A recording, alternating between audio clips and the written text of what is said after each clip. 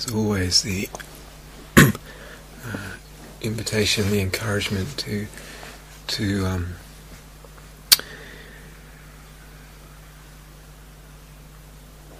bring to these sessions the quality of metta, the quality of loving kindness. There's a sense of holding oneself in that kindness and holding others in the whole field of the room, and others and their questions and their curiosities, holding all that in kindness.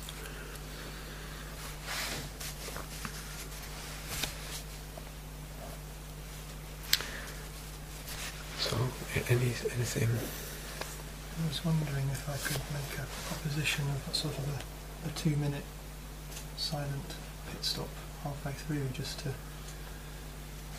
Because I kind of feel at the end of an hour that's a bit much.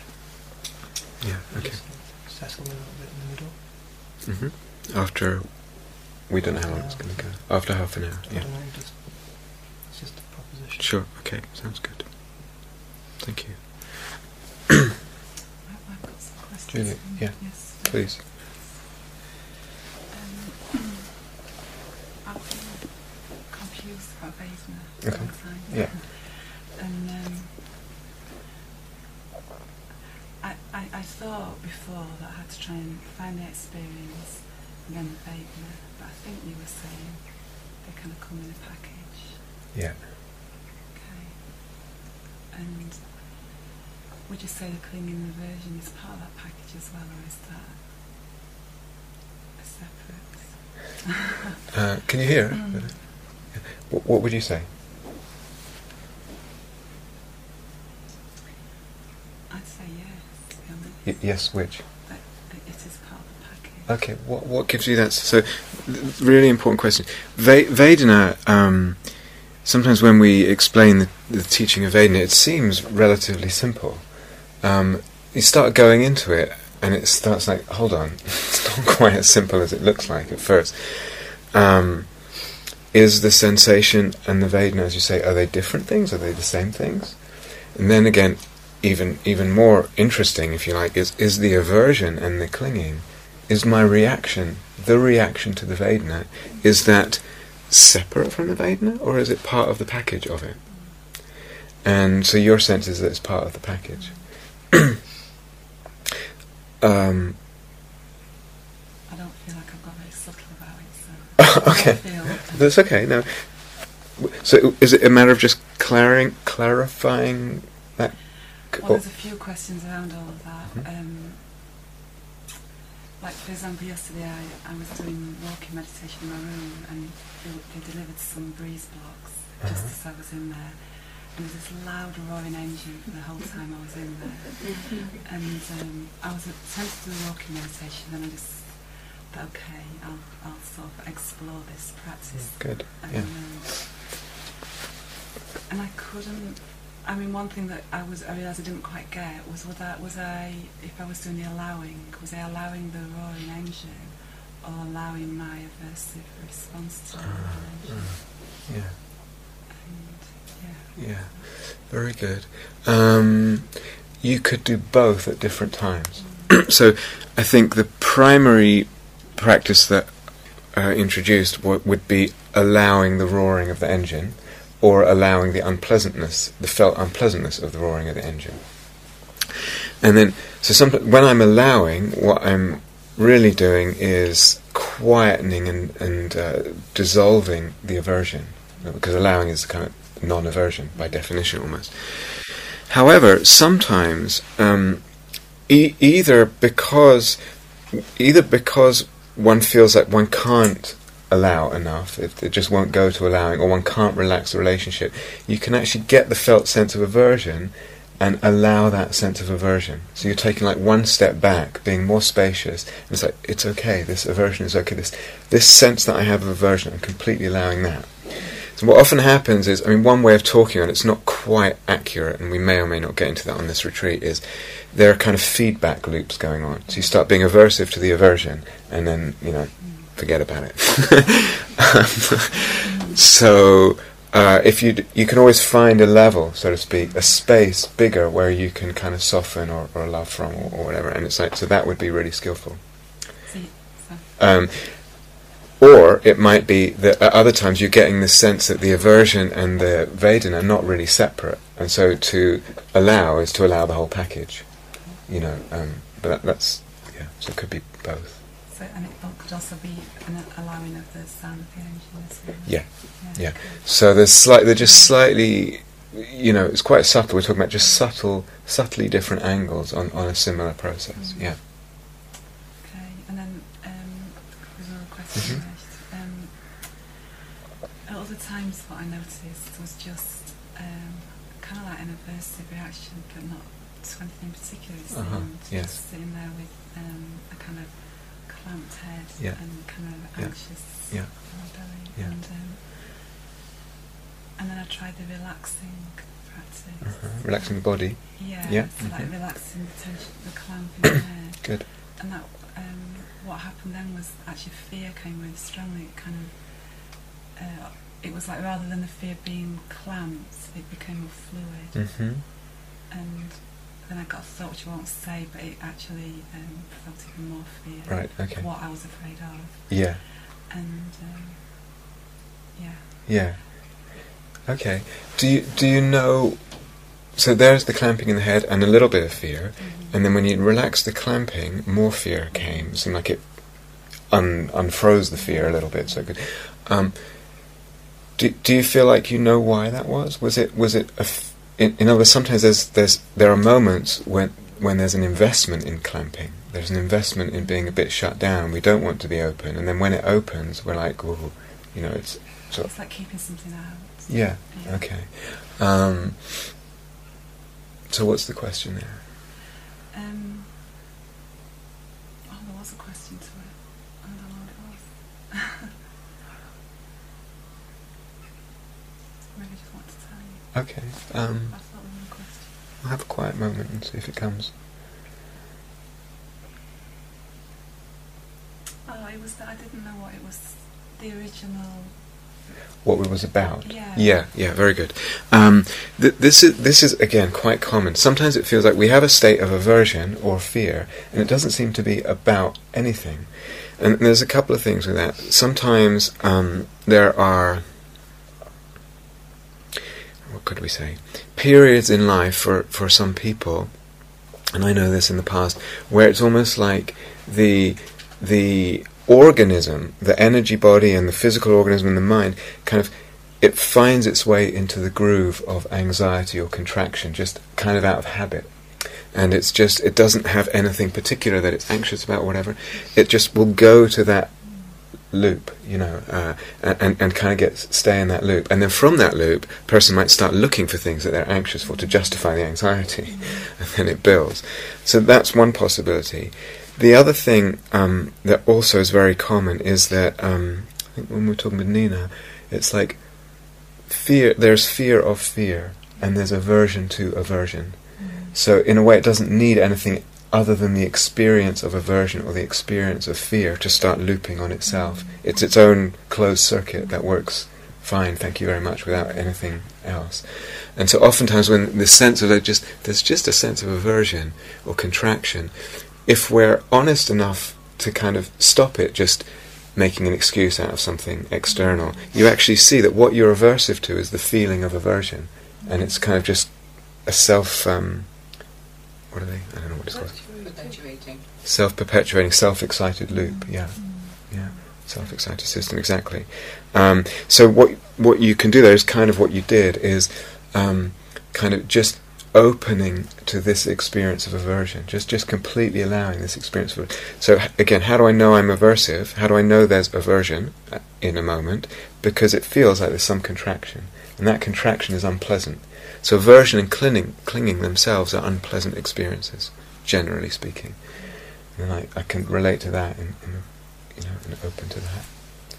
Now, what happened in some opening up more fear, it sounded like that triggered something else, but it could have gone completely the other way. It could have just quietened the whole thing down. So it was just, it happened to work that way because of other conditions. But and it's like relaxing it not to get rid of it, isn't it?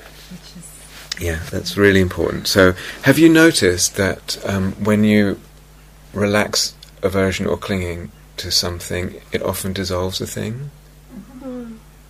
Is that not interesting? We'll come back to that. But yes, you can't. I'll relax my aversion so that you go away. It's too smart for that. No, that's just nicey aversion, dressed up as So one has to. This kind of allowing and welcome has to be completely as genuine as one. And we do start seeing this phenomenon, which to me is so pregnant with insight, so important in the Dharma. So when I let go of my aversion, this thing begins to dissolve. But once you start seeing that, then very easily that comes in as a motivation. Different motivation possible is curiosity. Like, what is going on there? What does it mean that a thing dissolves? So there's something. It implies something extremely profound about the nature of reality.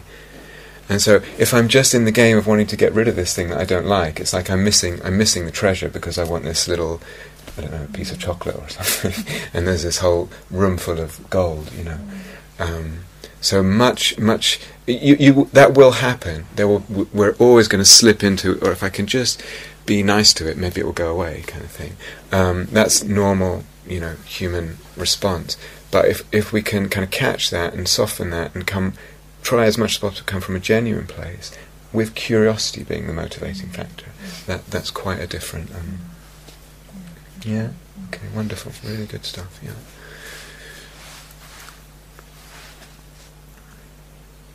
Is it possible to have clinging and aversion at the same time? Yeah. What did you notice? Yeah. I kind of have been experiencing that. Yeah. Can you say a bit more, or you don't have to? But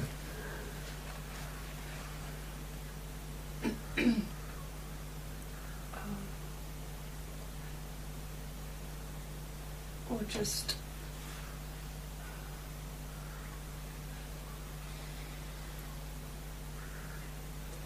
noticing a very obvious area of clinging in my life, and whilst there is this area of clinging,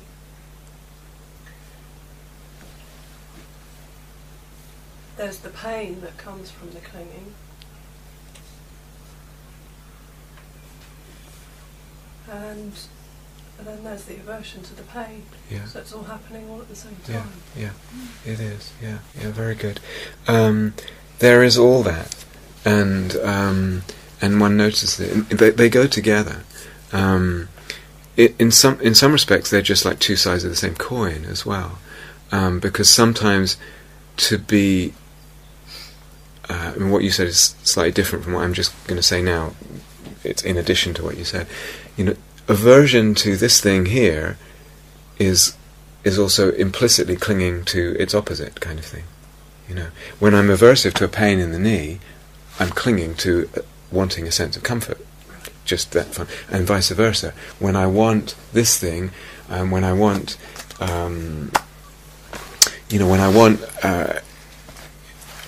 romance, oftentimes I'm aversive to loneliness, or what that makes me feel or think of myself if I see myself as a lonely person in a Hollywood saturated society. So there's all, they go together, two sides of the same coin.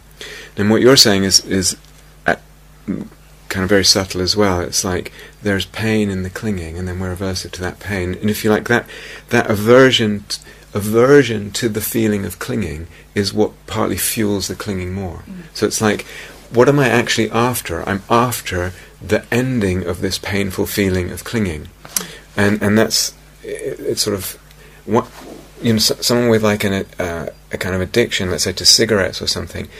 Partly one of the ways of working really skillfully with it is learning to tolerate that craving and the pain of it, because it's uncomfortable, and it sort of just, if I just watch it with mindfulness, just gets stronger and stronger, and it gets stronger, and at some point, the person says, I can't tolerate it anymore, I've got to have a cigarette, or whatever it is. But if you just watch it, and you have space, and it's like, it is uncomfortable, there is pain in clinging, and it rises, at a certain point it just kind of peaks, and then it naturally dies down, because one's not feeding it through the aversion to the pain of the clinging. And the more one does that and just sees clinging arise, and that it starts to lose its grip, its power over us, and also its actual force as a, or rather the unhealthy clingings, because there's such a thing as healthy clinging, good clinging to good stuff, in a way that opens us up. But that kind of unhealthy movement starts to lose its power. So that's really good to notice, yeah. Is there something more that comes out of that, Becca?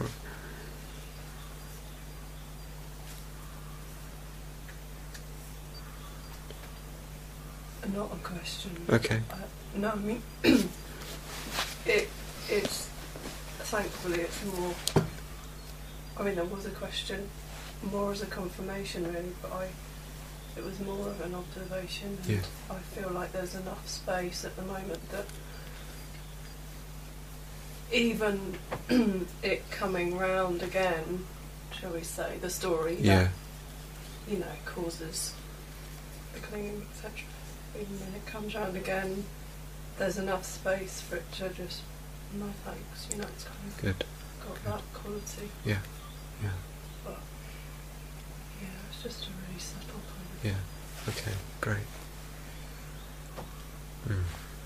Thank you.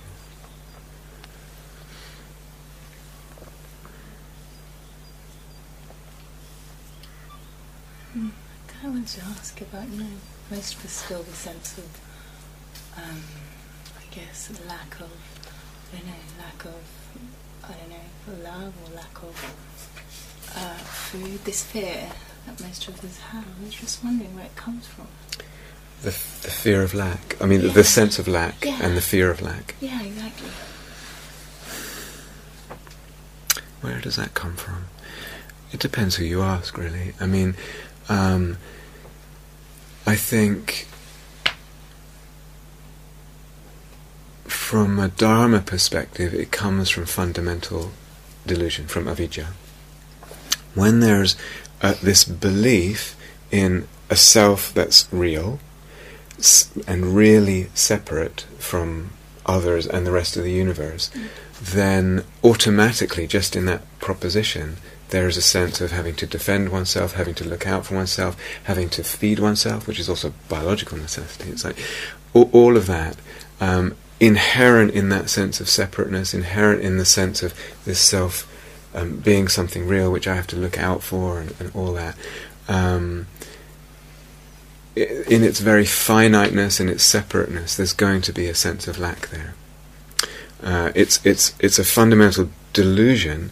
And out of that delusion comes the clinging and the rejection, etc., which only feed that delusion and don't end up really satisfying us. So the whole thing kind of snowballs, builds like that. So there's a way that sense of lack and the fear of that lack are just part of, I was going to say the human condition, but actually the condition of unawakened consciousness, not just the human condition. They're part of the condition of unawakened consciousness. And the movement, one of the fundamental movements of awakening is puncturing that delusion, so that there is not that sense of lack, there is not that sense of imperfection and incompleteness. And that comes into the very feeling of life more and more. And it's not dependent on me achieving this, or someone saying you're good, or anything like that, or having this kind of person or that kind of person in my life. It's just that something in the whole sense and perception of existence itself has changed, has opened out, has dissolved, or is in the process of doing that. And a radically different sense of existence comes into being. Now, of course, on top of all that, human beings, what should I say, out of that delusion, and being impacted by their history. For instance, sometimes we don't get, for instance, the parenting that we need. And so that will compound that. So I would not say that that's the primary cause, whereas maybe some psychotherapists would. It's like if you had perfect parents, you wouldn't feel that. I disagree. And I've said this in here at other times. It's like also it's being fed by the culture. Here we are here. When was the last advertisement you saw? It's probably before the retreat, right?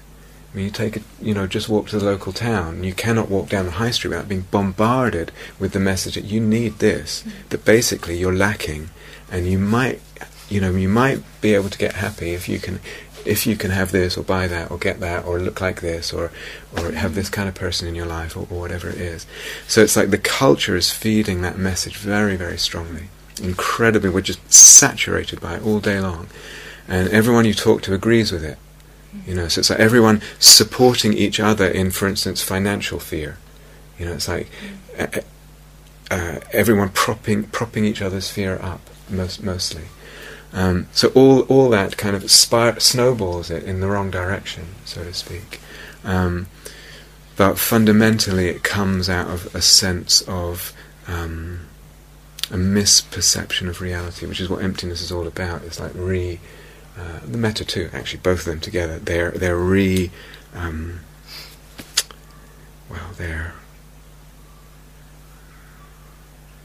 dissolving that misunderstanding, those misunderstandings.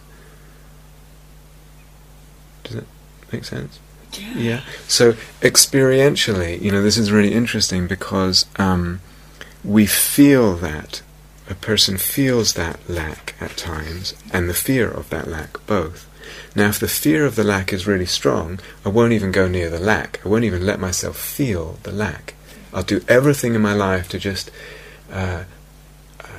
numb that sense of lack, and I can distract myself in a gazillion ways, and partly distraction is big business. There's a lot of the economy runs on ways we can distract ourselves and pay for being distracted. So it's like what's in control here, and what glimpses do I have? If I can glimpse the fear of the lack, then do I have enough courage alongside that fear to feel the fear of the lack, which might take me towards the lack and feeling the lack. If I'm continually invested in numbing and trying to fill, maybe not even numbing, but trying to fill the lack through things that are not going to help, again, I'm just going off in the wrong direction in a way that's not going to help. But it may be that I begin to feel the lack. It may be that I also, for instance, just getting really interested in the question of happinesses, plural. There are different kinds of happinesses. If I walk down Newton Abbot High Street, there's a what are they called? They have all. It's a whole, not really a shop, but it's full of slot machines and arcade. Yeah. So I could go in there and play whatever those things. What are they called? Slot machines. Yeah. I play the slot and there's a degree of happiness in that. Maybe a degree of happiness. Compare that with the happiness of however it's felt when the metta has felt good for you. Compare that. Whatever that is, even just the sweetness of touching your pain with compassion, there's a happiness in that. Or just, whatever, it's pathetic, it's absolutely pathetic. Excuse me. But it's so there's something about just really, really paying attention to happinesses and what's available to us as human beings. And then it's like almost without even going to the lack and saying, I have to go through this existential deep lack to really confront that and my fear of it, to really go through the pain, and eventually, maybe not. Maybe I just start paying attention to happiness.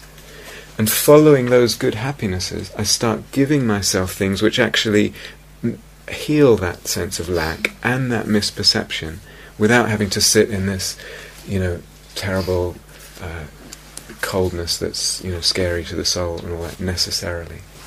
So there's lots of things here.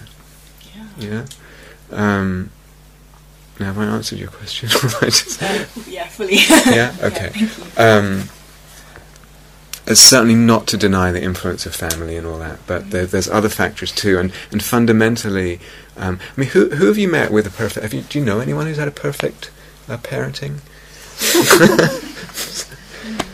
You know, what does that mean? Anyway? Exactly. What does it mean? It's part of our contemporary myth. You know, we believe in that. Other cultures that don't even think that way. They just don't think that way. Other times in history, people just don't think that way and put so much weight on that. And Dharma would say, fundamentally, you know, you could put all the conditions right, you get all the love you want, all the pampering, which, you know, it's not going to address that fundamental delusion. There's something we're born with as human beings that we misperceive reality. It seems so obvious. This is what emptiness is all about. Everything seems so obvious. I'm here, you're there, this is the floor, etc., etc. And there's a misperception woven into that, and out of that comes all the pain and all the striving in the wrong directions, which only cause more pain. Yeah. So when we go into emptiness, if you like, where in the Buddha's words, we're addressing the root. We're trying to address the root. And it's not to say, of course, healing in terms of one's child and all that's not important, but it won't reach that deeper level. Yeah? Yeah. Okay. Good.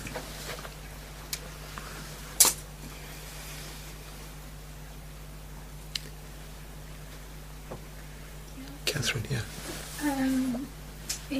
I've been doing the sort of allowing, but then opening out, and getting that sense of dissolving of the body. Yeah. But then when and that doesn't happen very often at the moment, but when that's happening, going further in that, then I'm getting a sense of, the word that came to me was interconnectedness with other beings. Lovely. Maybe with trees. Yeah, beautiful. Beautiful, yeah. Should I go there? Should I keep going there? No, that sounds awful. Yeah, very much. Absolutely, yes. So,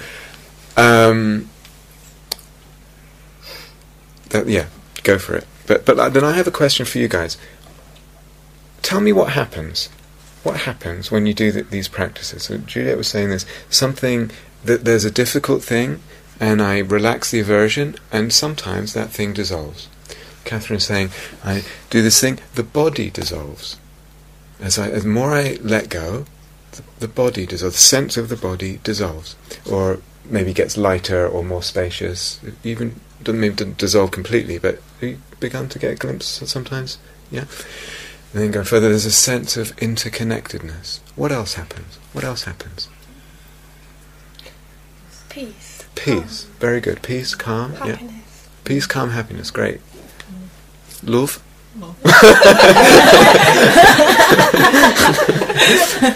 Okay. What else? Joy? Yeah, lovely. Freedom, yeah.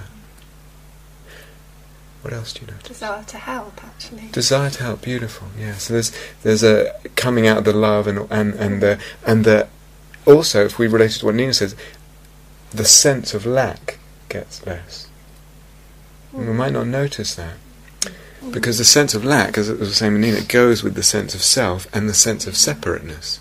If I feel this self to be separate, once I start feeling there's less self, there's less sense of a lack here, and more interconnectedness and less sense of...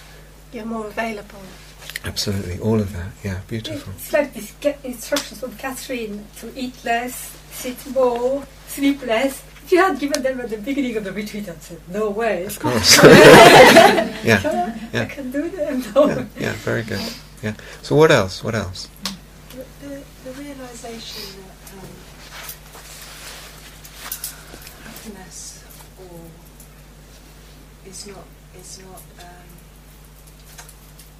doesn't originate from something external Beautiful. to oneself, Yeah. which is impacted. Yeah.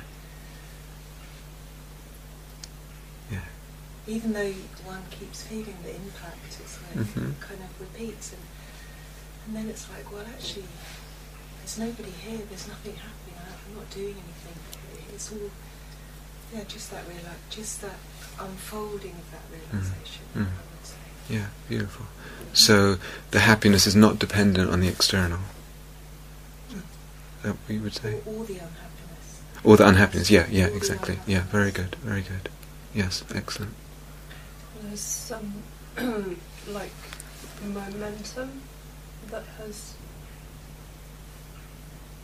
is happening, that something seems to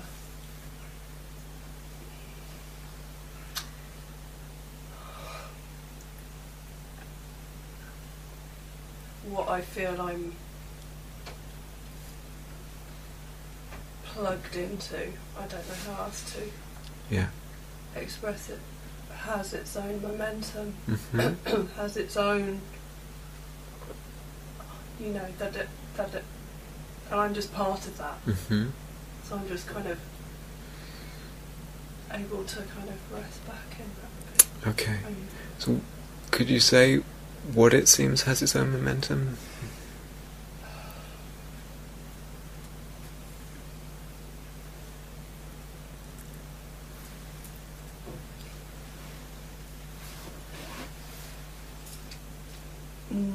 No, I can't put a word to it. Okay. The experience is,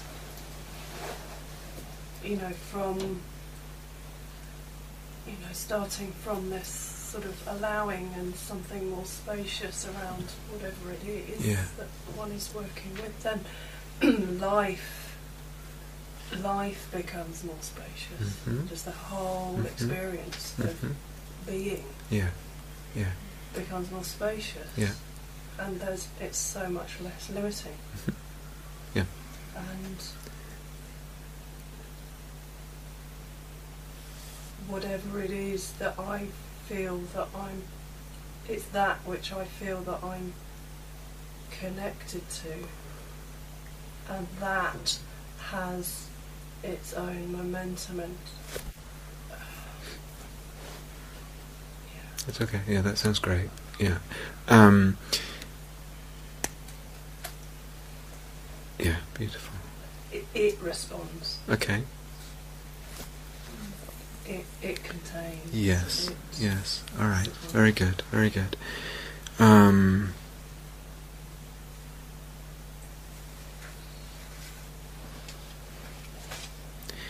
What else? Silence. Yeah. I find with the metta, it's just coming on its own. Yeah. As I'm sitting here, all of a sudden, I just became aware that it's just flowing out on its own. Yeah, very good. Yes. And I also wanted to ask about looking for the emptiness of the body. Yeah. I mean, I'm doing something, I haven't been taught this, but it sort of just came to me. About 15 years ago, I did 10 days with Goenka's lot in Hereford. They didn't tell us what we were doing, but we simply had to go through, absolutely starting from the head to each part of the body, looking for movement. And if there was no movement, we waited, etc. Hours and hours and hours of this. And they said that after about 5 or 6 days, for some people, that you may get a burst of energy. That's the way it was put. I didn't know what they were talking about, so I thought, okay, fine, whatever. And this one night, on the 6th night, I was lying in bed and I got this surge of energy. It was extraordinary. It went on for hours. And I thought if I had to describe this, I would call it a Mozart symphony. Just beautiful. Never had anything since. I never went back because I thought I'm not going to grasp onto that. If I go back, it won't happen anyway. So what I've been doing here, I remember that came back to me and I thought, oh, maybe that's what was going on when they had us going through. So I've been going through the body very, very slowly like that, sort of saying, where is this self? Is it here? Is it here? Is this the self that cooks? Is this the self that's the mother? Is this the self that's the whatever? All sorts of selves actually presenting themselves. Selves are never thought of. Right. So that's what I'm doing, going through the body ever so slowly. And obviously the answer is no. And I'm actually seeing the dance. Yeah. And I call it it came to me yesterday. I call it the dance of liberation, as though these, whatever it is, the light of body. Is this an okay way to be doing it? Absolutely, yeah, definitely. Because I'm quite attracted to that, and I'm attracted to, you know, you will see somebody, or you're thinking, well, you know, yeah, they upset me, whatever, but there is no self there either. Yeah, so what very are you good. upset at? Yeah, very What's good. the self? Excellent. So that's actually how I'm doing it. Yeah, very good. And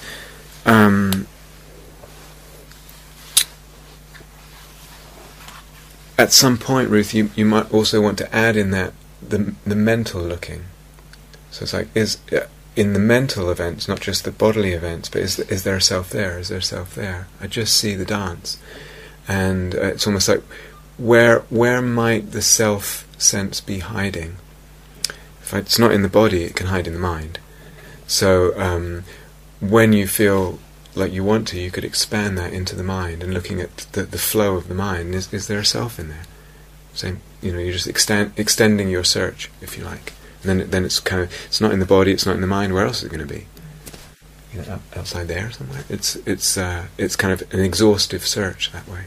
Yeah. This thing of the body disappearing too. Mm-hmm. I've actually had it, but I didn't know what it was. I never thought about it. Sometimes if I'm receiving healing, my body would just disappear. Sure. And I would say to the healer, and we both say, isn't that interesting? And Yeah. go on. Yeah. Or if I'm giving craniosacral therapy to somebody, sometimes an arm would disappear. You know, and I would just go on with what I was doing. Now I know. Yours or theirs? Or? Yeah, well, theirs. Yeah. Their arm. Or if I'm receiving it, sometimes my arm would disappear. Okay. But I never. Okay. Now that I have the pointing out instruction, I know what actually is going on. Okay. Yeah. Very good. Excellent. So what have we got so far? We let go. There's insights about happiness. There's love comes up in a more effortless way. It's in a more natural way that it just kind of it reveals itself. It's pervaded. Body begins to lighten, lose its substantiality, maybe even dissolve a little bit. Spaciousness emerges. Silence. Sometimes a thing that we're looking at dissolves and disappears. What happens to the self-sense? It gets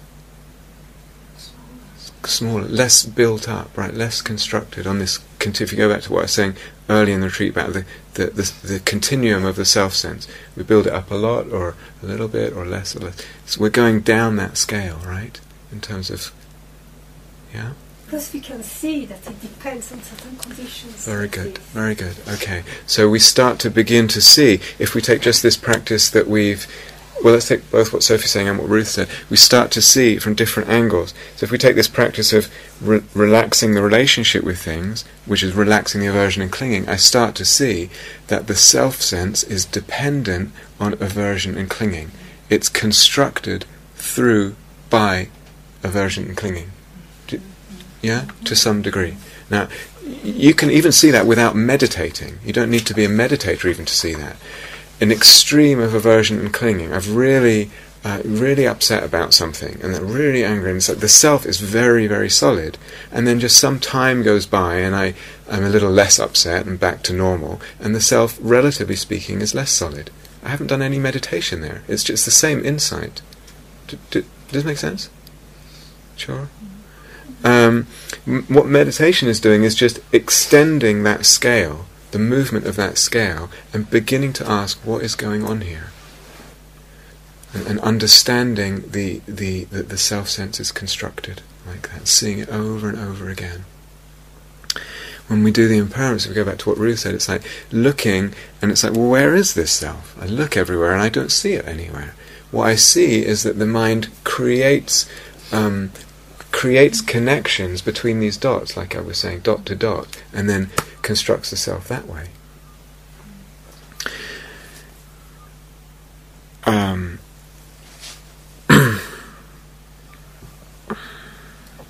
So a few things here.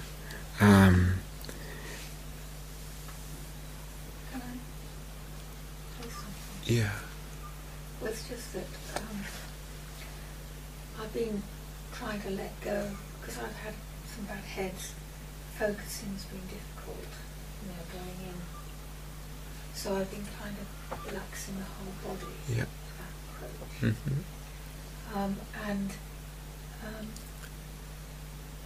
I found that when I actually was able to do that, which I eventually did, it took many ages. Okay. It took a march in the night to do it. But all these terrible pains that I've been having, and they just completely went away. Mm-hmm. I mean, they come back. Mm-hmm. But what I realised is very, very strongly, far stronger than I ever have before, is that, all this chronic pain and stuff that I've had in my life is all aversion. And it's shocking.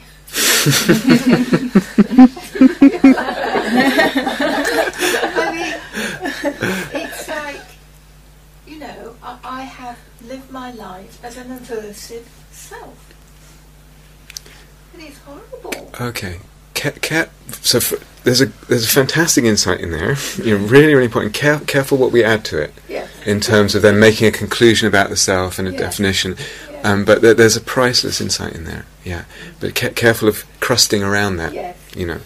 A lot of tears. Yeah. Yeah. Oh my God. Yeah. Okay. Yeah. So we can. Actually, because that ties into what I want to pull together. But let's have, as Stu suggested, let's have a bit of silence here. So my question for you in the silence is, Kate, we talked about this anyway. So yesterday, you know what I'm talking about, right? Yeah. My question is, what does all this mean? What does it all mean? What's going on here? What is all this about? I see this. Nothing you've said to me has surprised me in the slightest. And as I said to you, I give you these practices and I expect you to say this, and lo and behold, that's what happens. And I could say, oh, well, whatever. What's going on? So let's just have a couple of minutes quiet.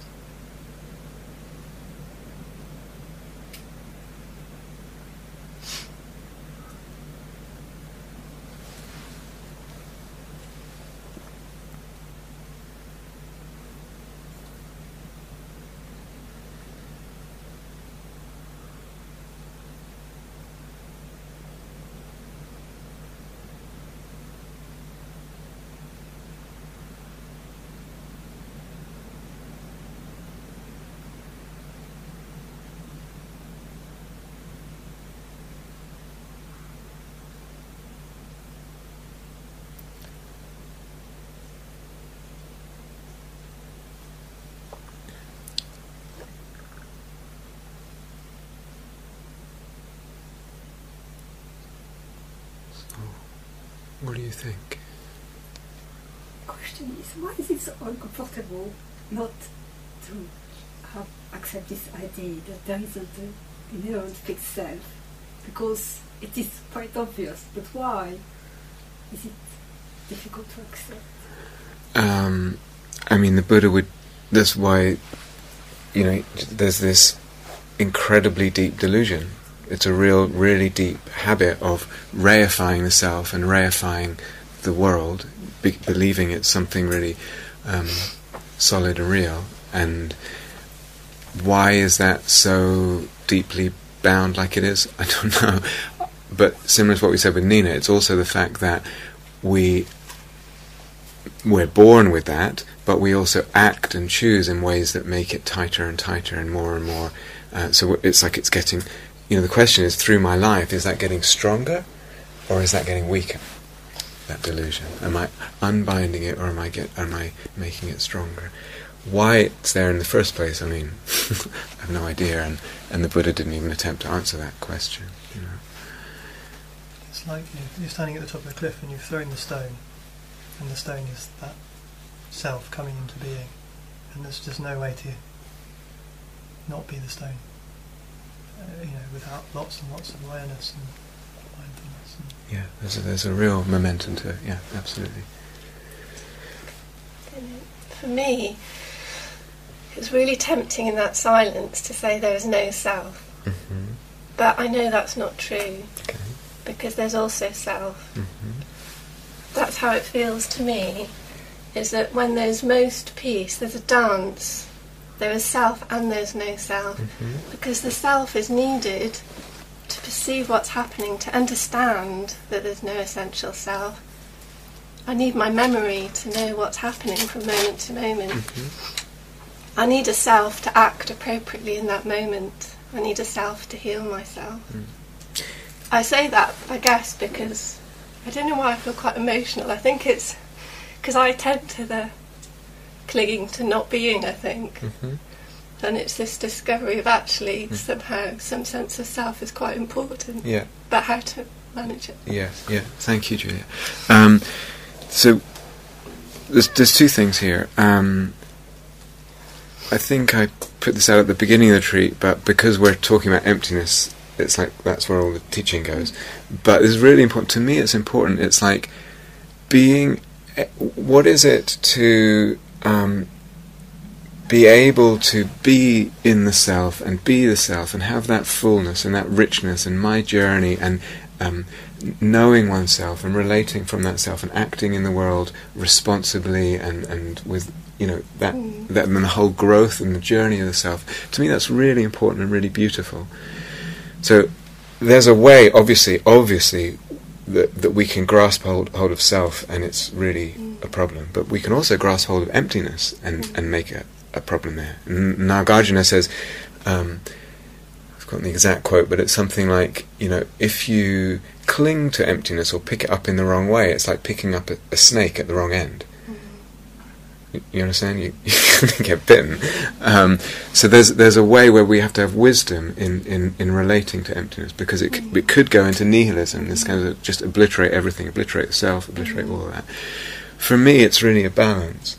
And, that quote that Catherine read yesterday, was it something like, in seeing things to be or not to be, fools fail to see a world at ease. So in seeing the self to be or not to be, fools fail to see that the nature of things is peace, it also says somewhere else. But that, it's not either being or not being. That's what's called the middle way of emptiness teachings. It's not saying it doesn't exist, it's not saying it does exist.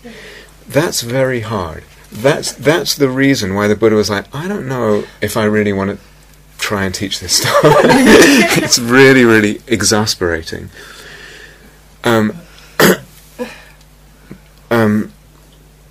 As one deepens in the understanding of emptiness, it's sort of one oscillates around that middle way less and less, and it becomes a felt. The whole thing gets more subtle. We understand it more.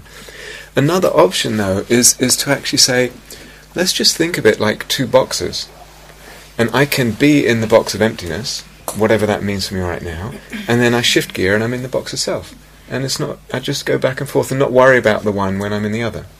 And the question is, when I'm relating in terms of self, am I doing that in a way that feels fulfilling and beautiful and rich, and your, uniqueness and all of that, and your sense of the life that brings?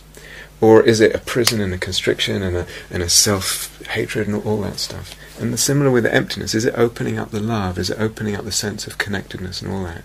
And you just move from one box to the other. And in the deepening of the understanding of the emptiness, the middle way comes more and more. Yeah? You look like you're not quite satisfied. No, something to think about. Okay. In terms of what you said, I need a self to, because I need my memory. Actually, if we were going to be really strict, say, you actually don't need that. You need memory, and there needs to be seeing and consciousness. There needs to be the aggregates there, consciousness and perception and memory and all that. But that doesn't necessarily imply a sense of self. In other words, it's possible to have all that stuff operating without a sense of self, as we'll talk about starting tomorrow. Yeah, but it's interesting. The whole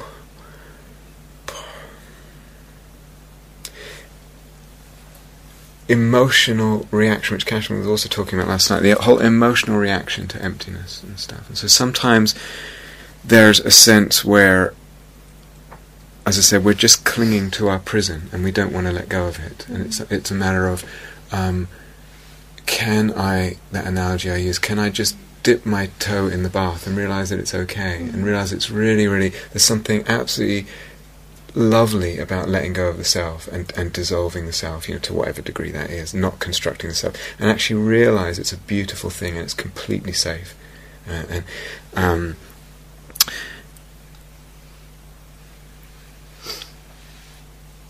And sometimes there's something healthy in this wanting to keep one foot in the self camp and keep that alive. And sometimes it's just fear and not quite trusting the emptiness yet. And sometimes that's coming out of delusion, of course. And sometimes there's something beautiful there and healthy. It's like you don't want to just obliterate yourself. You want to have, what does it mean to have that self be something precious and alive? And,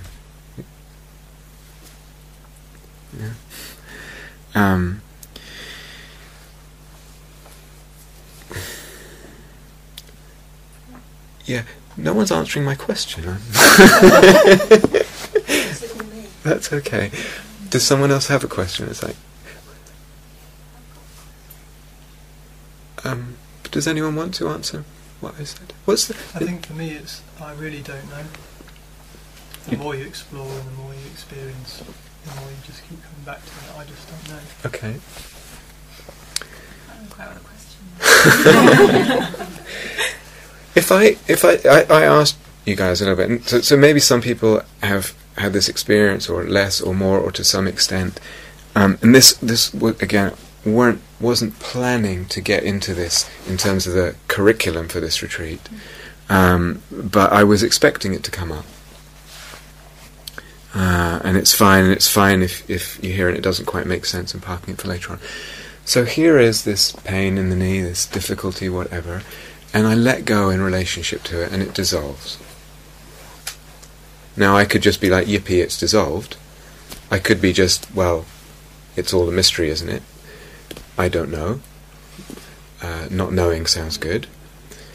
I could be like, well, things are impermanent, so it just dissolved.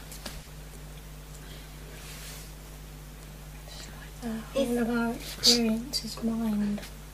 Okay, very good, Jackie. She said, Hannah said the whole of our experience is mind. So Jackie? Is it because of relationship? Yeah, say a bit more. Because as you were talking about the 2 boxes, I wasn't comfortable with that. Okay. Because I feel as though what I've been able to understand about emptiness has been realised through the metta and inside myself, and the whole thing has been interrelated. And it's my relationship to the pain in the knee. Mm-hmm. The pain in itself is innocent. Of? Wanting to hurt me. Okay. and it's my relationship to it that creates the suffering. Okay. So maybe all the other experiences are about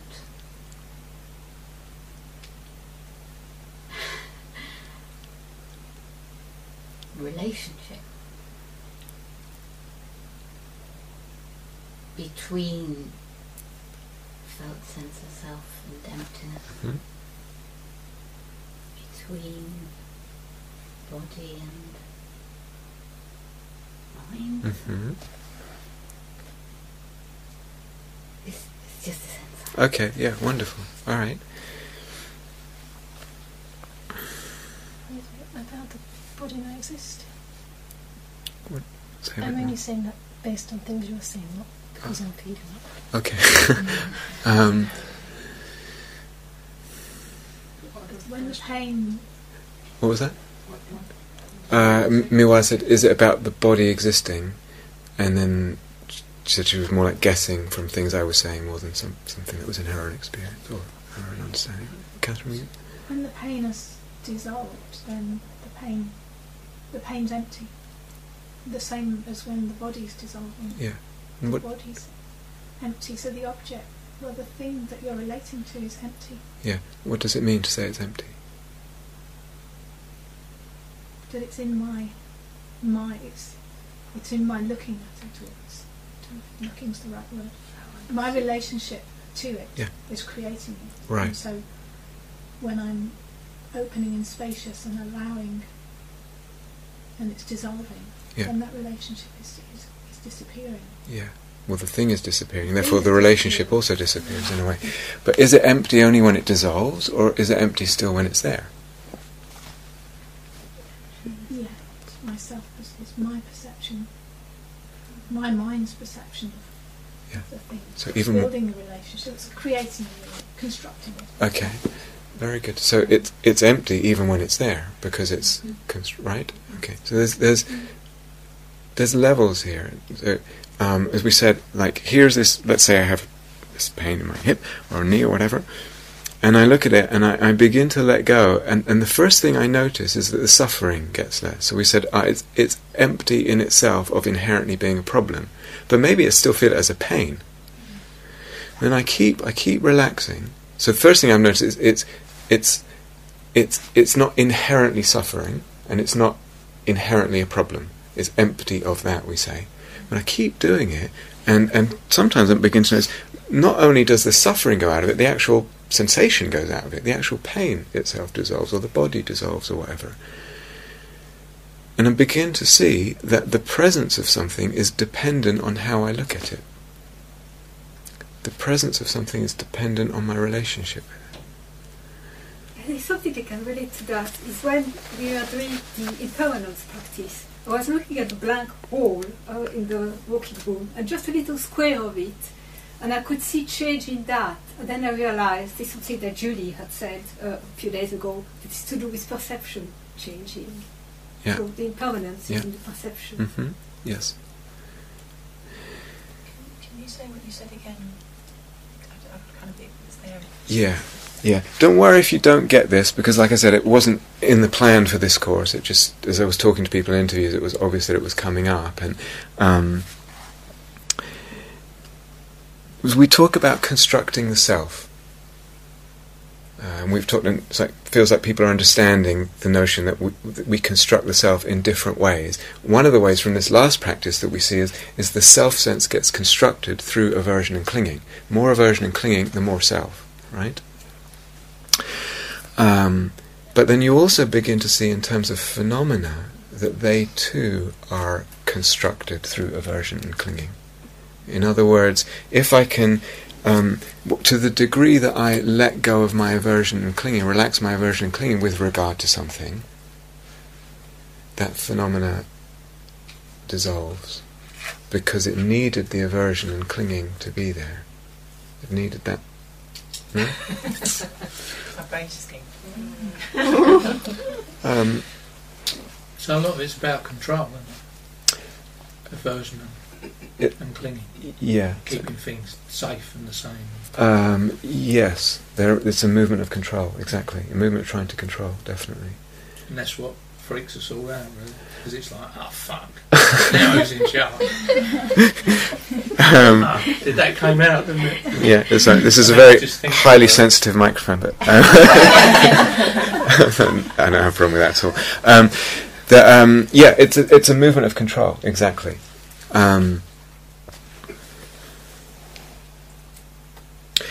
So, does everyone understand the bit about the self being constructed through aversion and clinging? Is that much? Makes the self-sense being... It's like the more aversion and clinging, the more the self-sense. And it just slides up and down this... All day long, most of the night, we just go up and down on this scale.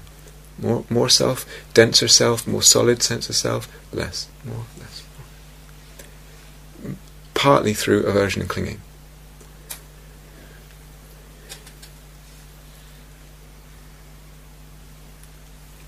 But it's the same with phenomena. That's all I'm saying. It's the same with phenomena. Because of our relationships to them. In other words, I tend to think this thing is what it is. I might have an aversive relationship to it. I might have a clinging relationship to it. I might have an equanimous relationship to it. I might let go. I might not let go. I might hate it. I might whatever. But that comes after the thing. That's a typical intuitive sense of existence that we have. There's the thing, and here's my reaction to it, going right back to what Juliet said at the beginning. Here's my relationship with it, which is a separate thing. It could be this, it could be this, it could be that. But the thing is the thing. The thing is the thing. When you begin to start playing with this, you see that the thing does not exist separately from my relationship to it. I cannot point to a separate thing. And as I let go in my relationship, the thing cannot sustain itself because it does not exist independently of the mind, independently of the relationship with it. There is not a thing first, relationship later, even.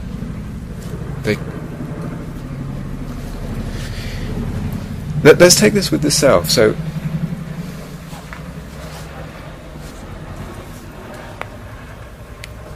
I don't know, maybe it's too early to say this on the retreat. You're all looking pretty puzzled. Or It's like a flavour of why you say this. It's not that there's no self, there's not that there is a self. Yeah. There's a kind of like, Yeah. there isn't a thing that's independent, but... Yes, very good. Very good. Yeah. Well. Let me throw one more very good. Let me throw one more little thing out. Here's this self, let's say. I have a sense of self in any moment. Here's a sense of self. Now that self, by nature almost, will have a self-interest. Right? I perceive myself, going back to Nina's thing, I perceive myself separate from the world, needing protection. This self, the self-sense, with a self-sense goes a sense of self-interest. Right? I want X for this self, and I definitely don't want Y. So there's pulling and pushing. It goes with the self, right? It's the activity of the self-sense to push and to pull, because it has that self-interest. That pushing and pulling is clinging and aversion. In other words, the self-sense spawns, as part of its very existence, its activity, it gives rise to aversion and clinging. That's what it does. It's the activity of the self, is to cling. But we also see the other way around. I see that aversion and clinging builds the self. More aversion and clinging, as we've said, the more the self. Less aversion and clinging, less self. Really, really little aversion and clinging, really, really little construction of self. So aversion and clinging construct the self. The Buddha talked about dependent co-arising. So you've got the self brings aversion and clinging brings a self. Which one comes first? Is it this first and then that, or that first and then this? Or is it that this whole thing comes together? The whole construction appears, it's a magic show, and that was the Buddha's words. The magic show. The magic show. Now that also goes for phenomena.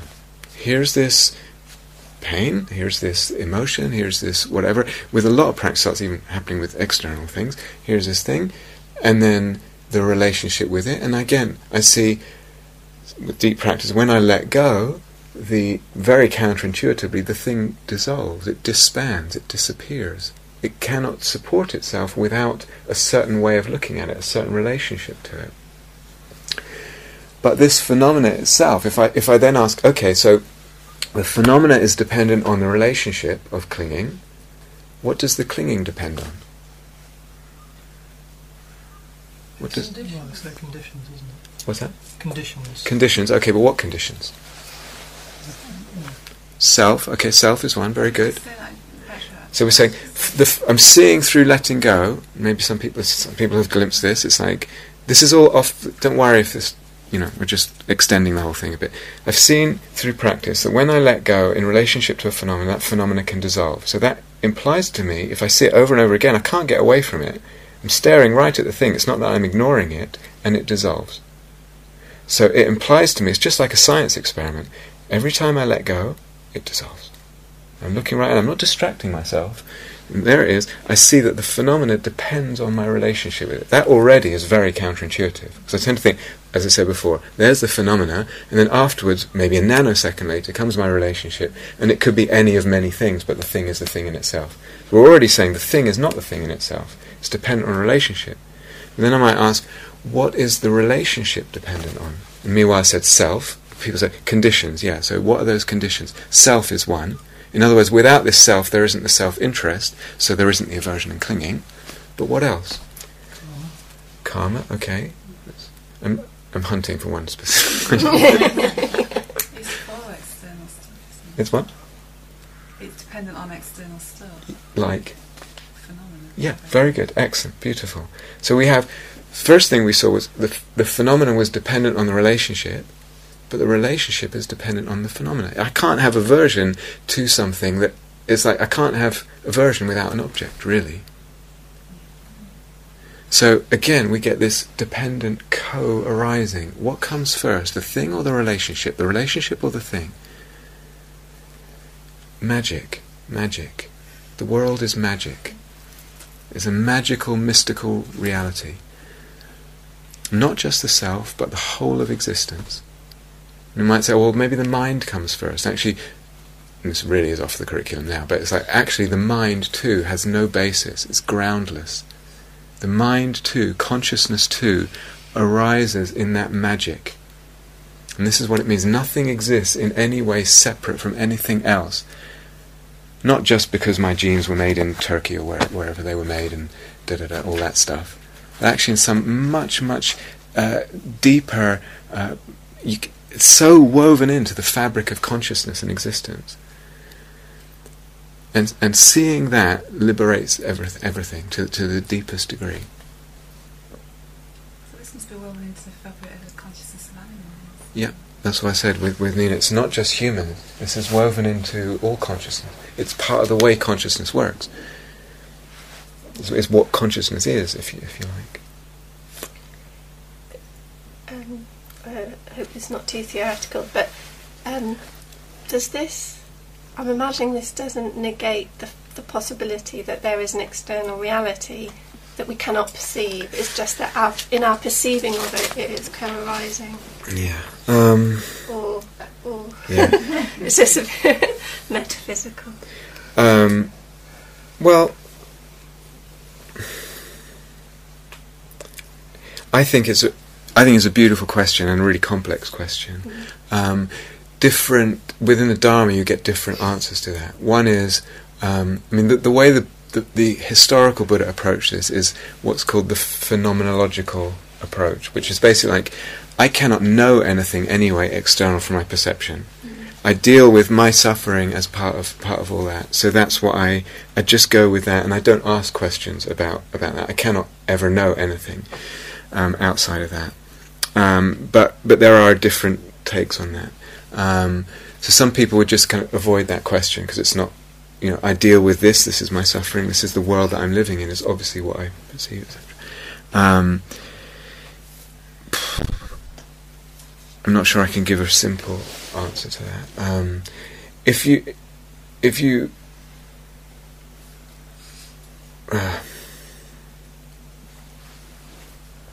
there are schools within the Dharma, and meditatively it can really seem that nothing exists at all outside our mind. There's nothing external. Everything is just the mind. Some people don't feel comfortable with that. Some people do.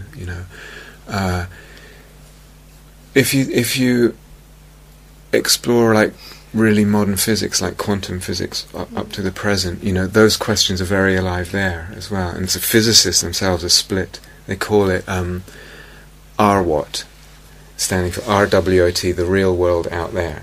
And so some people believe in that, and some physicists don't. It's like the implication is everything that quantum physics and relativity and the sort of really newer approaches that are trying to unite those theories, it's actually that can't seem to stand anymore.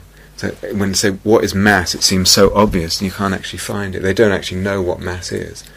Things like that. So it's a really deep question. The original Buddha was like, don't even go there, because answering that question won't help you get nearer to the end of suffering.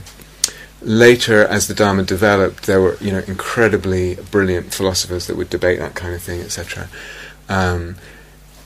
I find it interesting, and it moves me. It's not just a head thing; it moves me to go there. But it's also, I'm not sure that one needs an answer to that for liberation. In a really simple kind of, might sound silly actually, but it's like we're all the same. We're all the same. We're all the same. Mm-hmm. In what way?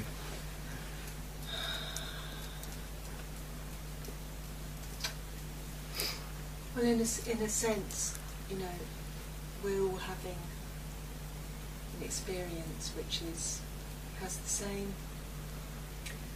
all affected, and we all respond in the same way. I mean, we have our differences, and in a sense, it's like it's all just like one. It's one thing. Does this sound silly? No, not at all. Not at all. That's a really it's a really helpful sense to have of things. You know, when we start because we tend to feel so separate and so isolated and so different and all this. And once we begin realizing the sameness and what we share and what we participate in together, there's a real deep healing in that. Yeah, there's like the content of what we all share, Mm-hmm. and then there's also the other. Exactly. You know, which you can't Yeah. really put words Yeah. to. Yeah. The fact that Yeah. we're all kind of held in it. Yeah. Yeah. Beautiful. So thank you, Jane.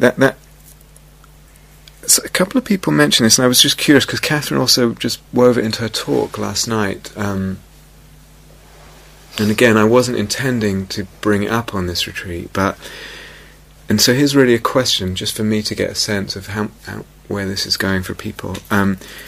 Do you sometimes get a sense? Some people have mentioned it even in this Q&A. Sometimes get a sense when you let go and things open out. It's almost as if the space itself begins to kind of become more obvious, or the silence, or the sense of love or something permeating, something holding a bit more, or a container a bit more. It's fine if you don't. It's more for me to just get a sense to some people. I myself. Just want to do that. That container. Okay. Love there, yeah. Okay, Hannah, what were you? I find myself, not identifying in the sense of the self, but being more, definitely more aware of the spaces rather than the phenomena within the spaces. Okay, very good. It feels like for me it's like this deep, bottomless kind of letting go, and it's empty and spacious, but at the same time so full. Full, yeah. Okay. But because of course, as Catherine touched on last night, what can happen is a sense of not being held, a sense of fear, a sense of, kind of one is losing oneself. So what if we say, when I let go, and it can go back and forth, of course, yes.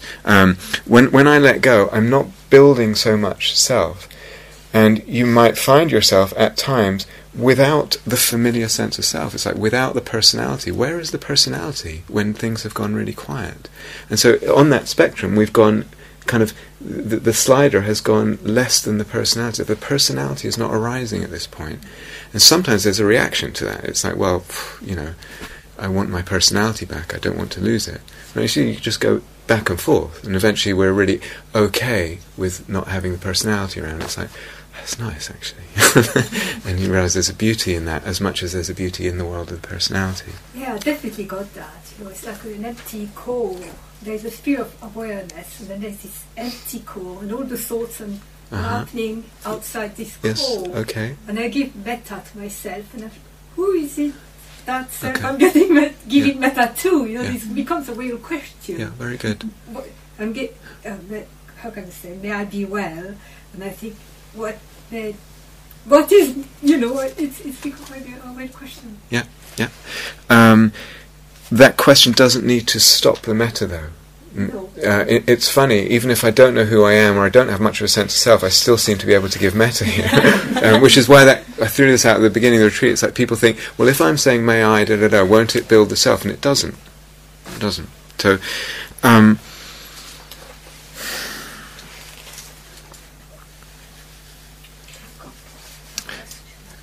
okay.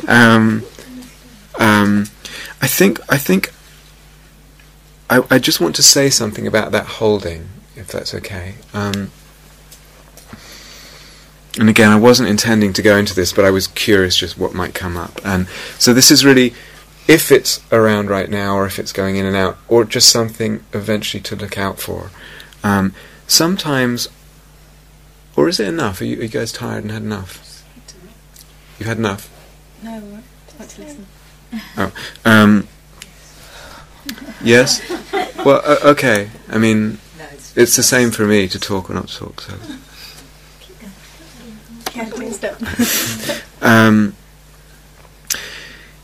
When I was asking, like, what happens when we let go? What happens? And you said this and this and this and this and this and this. And one of the things that can happen is this sense of spaciousness. It's like that instead of, when there's a self-sense, everything gets more constricted. With the body sense, it feels smaller and tighter and more bound. And that begins opening up. And with that opening up, there's more of a sense of spaciousness. Now sometimes that spaciousness, it's like it has different flavours at different times.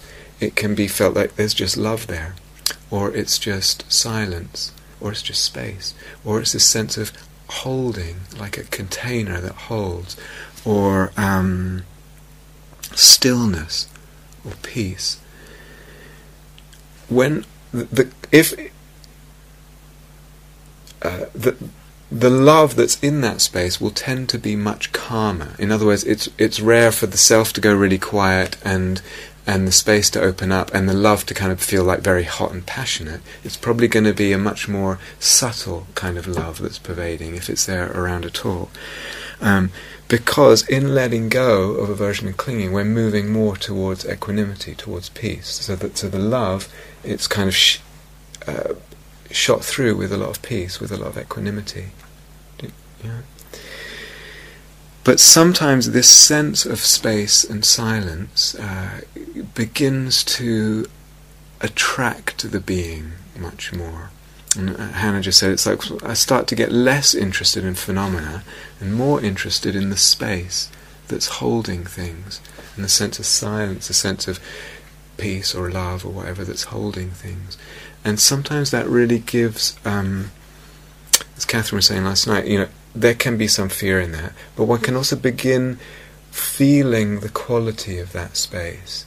And just as one's eyes might need to get used to the dark, at first you see a darkened room, and begin to feel into it, and more of its subtle qualities begin to show, and there is holding there, and there is beauty, and there is love, and there is peace and stillness, all that. And sometimes it can just kind of aid the letting go, because there's a kind of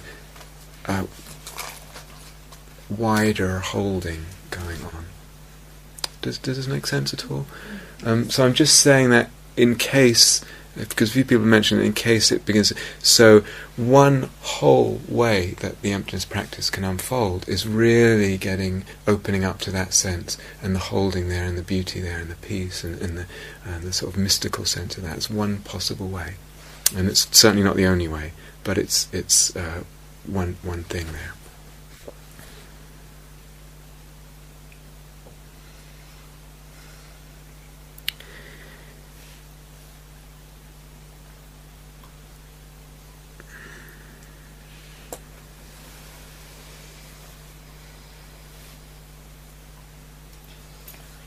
something. Yeah, we just have a couple more minutes, but yeah.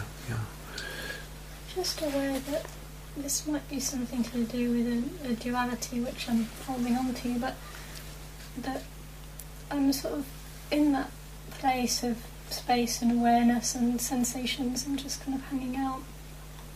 And it all just feels really normal and not really that spectacular or mysterious or whatever. And I can tell that there's this part of me that's like, oh, okay. kind of, I can also see that there is, and that it's a different way of looking at it. I can kind of flip that view as well. But actually just being okay with the normalness of it and the not anythingness of it. Yep. Yeah, very good. Sometimes we just get used to that and it becomes very normal, it just becomes a normal part of our lives, absolutely. And as always, there's different ways of looking at things. So the really golden question is, what ways of looking at things are helpful? And sometimes it's helpful to kind of even eventually, well, shouldn't we say this? Let's just say that's good to notice, Hannah. And we can talk about it more, if that's okay. Does that feel okay? Yeah, that's fine. All right. I'm conscious of time because it's almost lunchtime. Is that okay to stop there?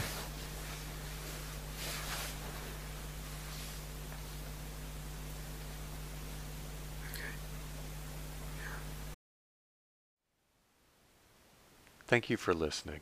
To learn how you can support the teachers and Dharma Seed, please visit dharmaseed.org/donate.